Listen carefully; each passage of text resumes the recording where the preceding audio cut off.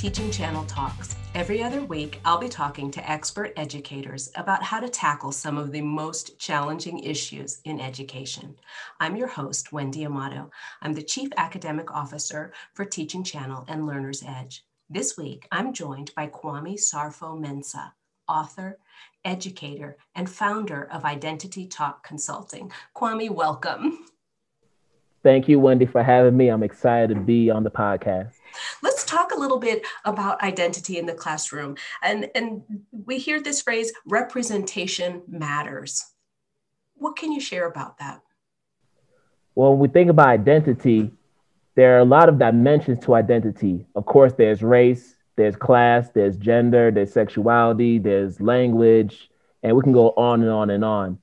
But when I think about representation, I think about the fact that now our classrooms are more diverse than ever. And because of that, students need to see exemplars of who they can be, who they can aspire to be. Think about the fact that we still have 2% of Black male in the education profession. That's still a number that we're trying to increase through retention, but as well as recruitment. And the number still hasn't really gone up over the past few years. So when I think about that number specifically, and then the other fact that I think 7% of our teaching force in the United States is Black or African American, if I'm not mistaken. The numbers may have changed, but it was definitely in single digits. We have to be aware of the fact that students can only aspire to what they see. And if all they see in the case of the Black male perspective is someone playing basketball or someone being an entertainer, in their mind, those are the two main paths they can take. So my reason for going into the profession was to show them a different way. Teachers work really hard to incorporate inclusive, representative materials in the curriculum. I see a lot of care being selected in the literature, in the book authors, and the examples that are used in instruction. And I agree with you, with the increasing diversity in our student population, we have to be intentional about shifting the numbers so the students can see themselves. I've worked in some school environments where teachers have said that the parents don't care about education, or they're not making this a priority at home. And the teachers have said that they feel like they're working an uphill battle. There are some cultural differences about what education and what achievement looks like. Can you share some of your experiences in that world, family dynamics, teacher expectations, and there may be at times a misalignment? I think when we think about the misalignment with parental and family engagement in our schools, a lot of that comes with our frames of reference.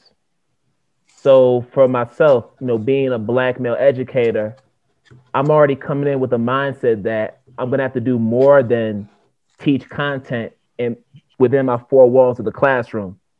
And because I've taught in mostly urban Title I settings where the student population is predominantly Black or Latinx, I have students coming into my classroom with all kinds of trauma. I have parents who are working 2, 3 jobs just to put food on the table and to financially provide for their children.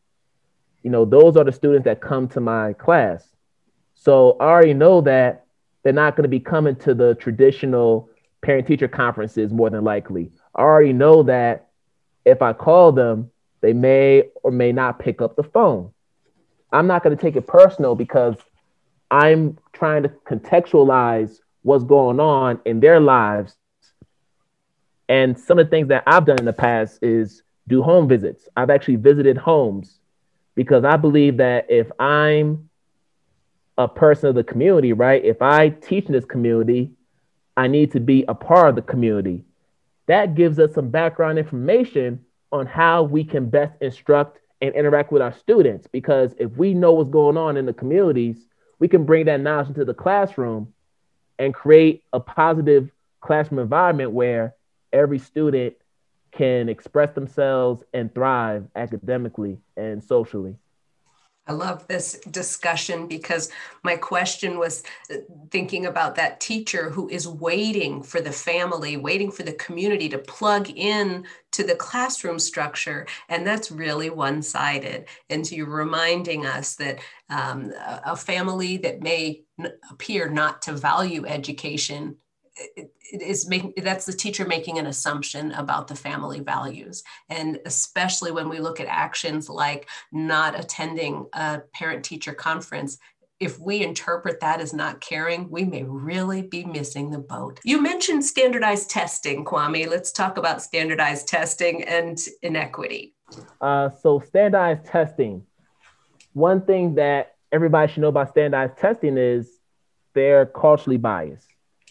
And there's research out there that will support this notion. And just to be clear, I'm not saying we should not do any kind of assessments. I believe that assessments are something that should be done in our school settings because we need to find a way to gauge a student's understanding of content. We need some data points to really have that conversation, but we do need to make them equitable. And it's more than just the student assessments, it's even our teacher assessments, right? Our praxis test, our state test that we need to take to get licensure. Because ultimately, when we look at our teacher ed programs, and there's a great book that talks about this, which I'll mention in a second, the people who are centered in those programs do not look like you and I. But yet, they are the people who we need to know about in order to pass the test. So I'm talking about the Jean Piagets. I'm talking about the Lev Vygotsky's. I'm talking about the Edward Skinners, the Maslows, the Blooms of the world. These are the people who we learn about in our traditional teacher ed programs. And the theories have a place in our educational landscape. But when we go into the classrooms, we still need to develop who we are going to be ultimately as educators. And that's where shape the teacher identity comes in, because we can go to a practicum, learn all we need to learn from our mentor teacher. But if we don't take that template that the mentor teacher provided and transform it into something that is authentic to us and to our beliefs and to our philosophies as educators, our principles, we're not going to have longevity in this profession. I know we kind of went off a tangent a little bit because you're talking about standardized testing, but I think it's all interconnected. It is interconnected because when we talk about standardized testing, we're also talking about that larger infrastructure that our schools are built around. And so the transition works for me, Kwame. I'm okay with where it's gone. In fact, you mentioned Lev Vygotsky, and I talk about him a lot as a teacher educator myself, and this concept of a zone of proximal development. Yep. It ties right back into what you're saying. If we work with students and recognize this zone of proximal development, it means we have to know where they are first before we can look at any kind of scaffolding or growth or movement towards a learning objective. We have to meet them where they are. And we have to know who they are, which means we have to know who we are. And that moves us right back into teacher identity. There are themes that circle around what makes good teaching and learning. And they're all right here for us. Tell me a little bit of, we're getting into an area when we talk about standardized testing, when we talk about educational infrastructure. Tell me about hidden curriculum versus stated curriculum. We know that there are some things that are out there that are spoken, that are the declared and posted mission of a school. And then we know that sometimes there's a reality and the lived experience of the teachers and the students inside the building. What are your thoughts about hidden curriculum?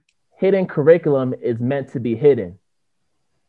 Now, what do I mean by that? Yeah, tell me more. When we think about our K-12 school system as currently constructed, the way it is designed was never designed for Black, Indigenous, and people of color in the first place.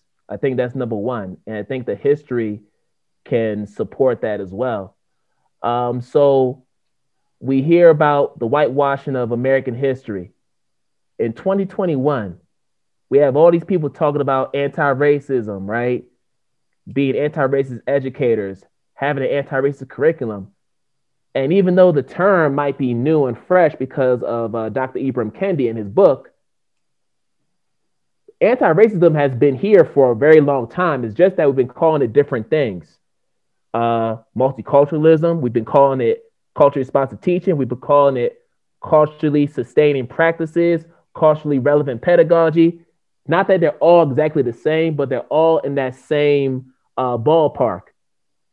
Even going back to Gloria Ladson Billings, when she wrote her book Dream Keepers, she was talking about this 30 plus years ago.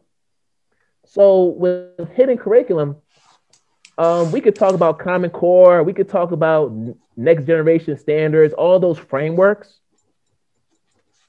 But ultimately, it comes down to pedagogy, because I think pedagogy trumps the stated curriculum. And good pedagogy sometimes can't be taught. You can have tools that are given to you by your teacher education program, but a lot of what good pedagogy is having a feel for your learners. And that's really the root of culturally responsive teaching, is this idea of empathy.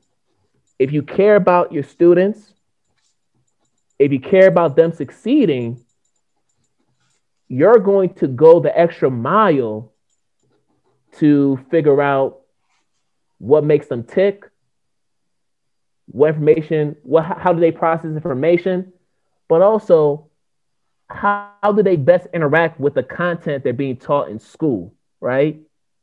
And with hidden curriculum, we have to do a better job of unhiding that curriculum. And part of that is identifying biases in our textbooks, identifying invisibility in our textbooks, seeing where whiteness manifests itself within textbooks and other instructional materials. And when I say whiteness, I'm not talking about, white race. I'm talking about just those different concepts and those different nuances that help to perpetuate white hegemony. And in order for us to unhide this hidden curriculum, we need to reframe our mindset when it comes to our students and when it comes to understanding how their cultural profiles manifest themselves in the classroom environment. Teachers, most of us keep our eyes open for affordable, flexible, and relevant continuing education. Learner's Edge is the leading graduate credit continuing education provider and has met the needs of over 100,000 teachers. With Learner's Edge courses, you can enjoy your continuing education from the comfort of your own home because the courses are online and self-paced. That means you can work on your course whenever and wherever you'd like. Go to learnersedge.com/teaching for a promo code to save 10% off your next course. That's a lot of coffee. Kwame, you talked about the classroom and the way student behaviors can be perceived and interpreted in different ways.